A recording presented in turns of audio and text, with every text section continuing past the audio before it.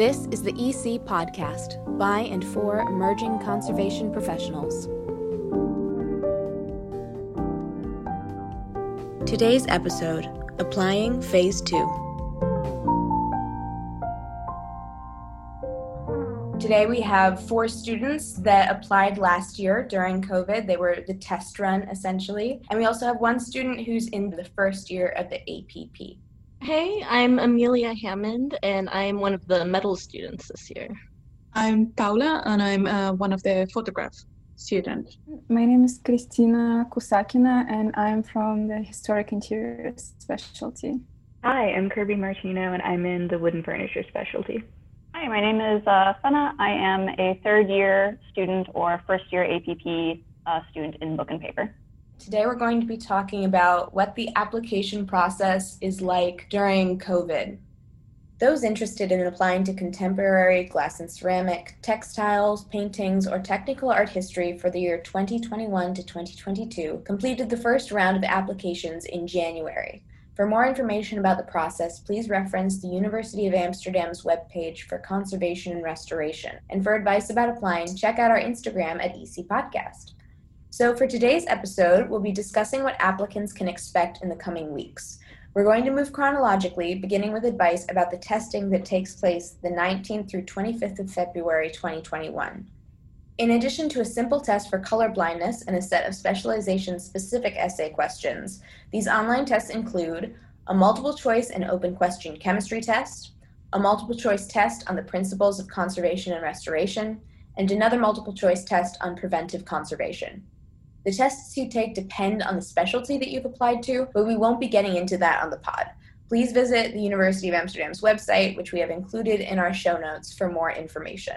Then we're going to tell you about our own experiences submitting a portfolio, and lastly, we'll give some advice about interviewing on Zoom. Most of our panel today applied during the beginning of COVID last year and are the only other students who have interviewed online. That being said, let's get started. For the first round of tests that you did online, is there a specific way that you prepared for the testing? Amelia? Well, I'd say, fortunately, the UVA provides us with really straightforward and helpful study material. And I think if you go through it and you come across a concept that you have some particular difficulty with, it's worth taking time to seek out different literature or maybe online learning platforms like Khan Academy to try to figure out the issues you're having. I found that really helpful when I was studying. Kirby, why don't you go? Okay. So for the chemistry test, I don't know what everyone else's background is, but I went to school for studio arts and then art history. So before I started studying for this test, I hadn't taken a chemistry class since I was in my sophomore year of high school, and I didn't even take AP chemistry, and I was really, really bad at it. So I ended up taking a local community college General Chem 1 class, so I could figure out how to balance equations and what the periodic table was. And then after that, I went to a secondhand bookstore and I bought a bunch of workbooks and chemistry for dummy textbooks, and found myself a friend of a friend who was really good at chemistry, and just worked through the online example test at least 20 times, and worked through all the problems that related to what were on the test in my workbook, and just really annoyed the friend of a friend with so many questions. It's great that you had somebody that knew chemistry to be able to bounce your thoughts off of and learn from. Fenna, you were going to talk next. I would just say also, I ended up taking all of the tests, but also remember that you can also apply to be exempt from certain tests if you've taken courses recently in the past that are applicable. So I could have gotten an exemption from the chemistry test, and I didn't think I could have at the time. But there's no harm in emailing, I don't know who the person is, probably Renee, I'm not sure, and saying hey, this is my most recent course history. Does this qualify me for an exemption? Because I did have classmates who exempted out, and I could have as well. And that probably would have made me less stressed. But I did actually something very similar to what Kirby did. I also bought a chemistry general workbook to just refresh myself on some of the basics. I also, let me think, they have listed on the website literature for each of these tests that you can, access. I think it was the conservation ethics test that has a very specific title, and that book ended up being very difficult for me to find. I don't know if the others had similar or have any tips on where to get that. Christina. Well, maybe because you were studying a bit earlier, like 4 years ago for that, but when we were studying, it was very easy for me to find it on Google Books. I mean, I had to pay money, but it was still accessible, and I just studied using that book online, and it was actually very interesting to read. I enjoyed it a lot. So definitely, I think there are more sources that are becoming available online, and especially because I was in Russia at the time, so there was no way I could have found that book in print in English. Paula, were you able to find the text? I have to say I didn't have any problems finding the book, but that's probably due that I have a few friends and family members that are really good at finding books online, really cheap. And with that, I will say maybe try to look at different websites from second-handed, because maybe some of us that had to buy it last year, we are selling it. So that's always something good to keep in mind. That's a very good idea. I actually remember this now that you're all talking about it, but the year that I applied, I paid money to buy the book and download it. And that was I don't know if I'm allowed to say this, but that was very useful when I was taking the test, because it was a digital copy and I could search the text. Yeah, please remember, these are online tests and you are allowed to, it is an open book test. So one of my classmates or my underclassmen did tell me that she studied very hard thinking that she would have to memorize everything. Please know, everyone taking these tests, that they are open book and that you can have your notes in front of you as you are taking the test. That is definitely very helpful. Please don't suffer anymore by trying to memorize everything. Yeah, when I took the test, I found the book at my art college. So I think that maybe if you live near an arts college or a university that has a big art or art history program, they might have the book. And I also bought it on Google Books. So when I took the test, I had a friend's laptop with the book pulled up, and then I photocopied the book from the library, and I highlighted relevant passages, and I wrote little summaries at the top of each of the sections we were supposed to read. And I looked wild taking the test, because I took over the living room of my apartment, and I had stacks of paper everywhere. But yeah, I think that maybe the book is a little bit easier to find these days. But I think that it might be useful if you can get your hands on multiple copies of the book, like PDFs, to command find search, but also to have the visual confirmation might be helpful. So we're going to move on to talking about the portfolio now. So what is the purpose of submitting a portfolio for this program? Paula? When you submit a portfolio, you want to show them at least that you're able to do something with your hands, I would say. That's the main thing, that they're able to see, okay, this person is able to use both hands. They're good to go if I teach them properly. So I think that probably, I wouldn't say to anyone, oh, you don't have anything from conservation, so therefore you don't have anything to show. If you show something that requires skill, that's really good. That's more handy than maybe a project that you did in conservation and it didn't come out the right way, or it's not as nice.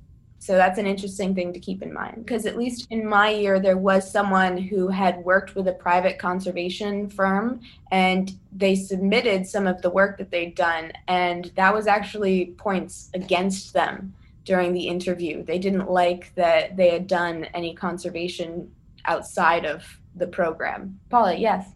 Having said that, all my examples from my portfolio, they're all conservation things, but that was because I was quite lucky and I had 2 examples of things I did in my degree. So I had my teacher from paper conservation. she was quite happy about it. And I had the opinion of the paper conservator from a museum I was working when I was in London. And she was like, oh yeah, I really like what you did in this thing, like really good use of the adhesives. And so she was quite happy with it. And I had some examples from other photograph courses and some internship, but I didn't put the more risky things that I did that maybe or wasn't happy with it. I will say if you put conservation things that you did, it must be something you're still proud of it and you don't have doubts about it. So otherwise they're going to see it. Very good specification. Thank you. Amelia, I think you were talking about that as well. Oh, well, I'll say I also had some conservation stuff in mine, and it was stuff that I wasn't exactly proud of, but I think the reflections were I talked about why that was the case, and I think it showed a bit of an understanding of maybe what went wrong. It wasn't actual conservation work, but conservation samples. So yeah, if you have something that maybe didn't go the way you would have liked, I think if you have a good reflection on it, it might help. That's very important to consider, because the next process of the application, if you get in, is doing the interviews. And you talk about your portfolio during the interview. That's especially over Zoom. That's the main source of information that they have about you and your work. And so you do need to be able to talk about everything that you've submitted. Fenna? I was just going to say, I think the portfolio is really a way for you to show that you have hand skills or you have some experience working with your hands. And even if it's not good, even if you are not a art background, I think showing that you have attempted and then also being able to reflect on that critically and say, this is what I did, this is my experience. Now that I've done this, maybe I would do this differently. That's very important to show your lecturers, because it's something we have to do as conservators all the time as well. So I think it's not only a show of, oh, do you have experience in art, or do you have experience using your hands? I think it's also, can you think critically about something you've worked on in the past? I think when I applied, I did have previous conservation experience, but I didn't submit any because I had been a little bit confused about whether or not I was allowed to. And because I was interviewing in person, there was a little thing that said, oh, you have to bring your items with you. And of course, if I'm working on items from an institution, I can't take a book out of the library that I worked at and bring it to the Netherlands. Like, that's not going to work. So I submitted all art pieces. And then when I arrived, I had printed out basically my conservation portfolio, my treatments, and I had a little booklet that was just like an additional thing to be like, hey, I have this if you want to see it. And that's what I ended up doing. But yeah, it's a little bit, it really depends the conversation about whether or not you should put in a conservation treatment, or if it's good to have previous experience or not. It's a very tense topic in this program, and it kind of depends on which specialization you're in and how you present it. It gets a little, so I can't really give good advice for that, is the thing, because I think it really depends on each professor's personal opinion, which is a little annoying, but that's okay. What I did is kind of, well, I submitted a lot of works that were really academic, like drapery, blah, blah, blah. And then I also submitted something that's midway through your skill and your conservation treatment. I submitted damage map for one of the section of the wall painting, because I'm a historic interior. So I thought that might be useful for them to see that I can do damage mapping. And I don't know if it worked, but when they interviewed me, they seemed to like it when I talked to them about that. So it wasn't actually showing the before and after the restoration treatment itself. And actually now, one of the first things that I had to do in the first semester, we had to do damage mapping for one of the wall paintings that we did. So I was like, whoa, great. That's fantastic that you could show that. Kirby, did you have anything to say about portfolio submissions?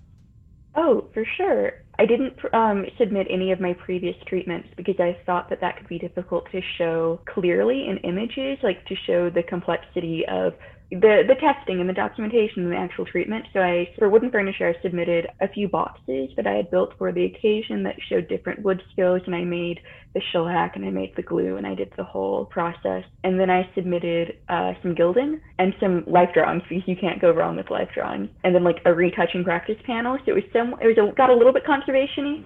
But what I ended up doing was similar to what Finna did. I didn't make a booklet because I didn't go in person, but I made a slideshow of, with sort of my interview of previous treatments that I had done, and then kind of like informational diagrams, graphics, I suppose, about my previous conservation experience, you know, places I'd interned at, and how that informed my hands-on conservation experience, which seemed to be a hit, seemed to be the best of both worlds, to be able to talk about actual treatment processes in the interview, but have sent in something that was more of a demonstrating hand skills portfolio. I think this is a good transition because the interview and the portfolio really are very linked. But something I'm thinking of now is that being able to do your interview over Zoom actually can give you a lot of freedom in what you show in terms of your portfolio. You can include videos, you can make a slideshow. These are great ideas, and it's a way to show them that you've gone a little bit above and beyond. So what do you think the purpose of the interview is within the application process? Christina? Well, the purpose is for them to get to know you, since this year they couldn't see you in person, so at least they could see you online. And of course, it's for them to see what you're saying about your own works, about your own portfolio. So what I did is, I think what most of the people did, is I created a PowerPoint where I included my works that I submitted for the portfolio and some other things that I wanted to submit, but I couldn't because of the limit. And also, I think is for the professors to ask them really kind of questions. But one of the questions that were asked to me is, are you able to pay for this program? It's a 4-year program. You're going to study for a long time, and are you able to pay for it? Are you able to really go through with it? So that really demonstrated to me that it's not only them seeing if I'm academically able to finish this program, but also financially. And obviously there was also opportunity for me to ask lots of questions, which I'm always very enthusiastic about. Yes. Did everyone take the chance during their interview to ask questions? 50-50? Yeah, Kirby.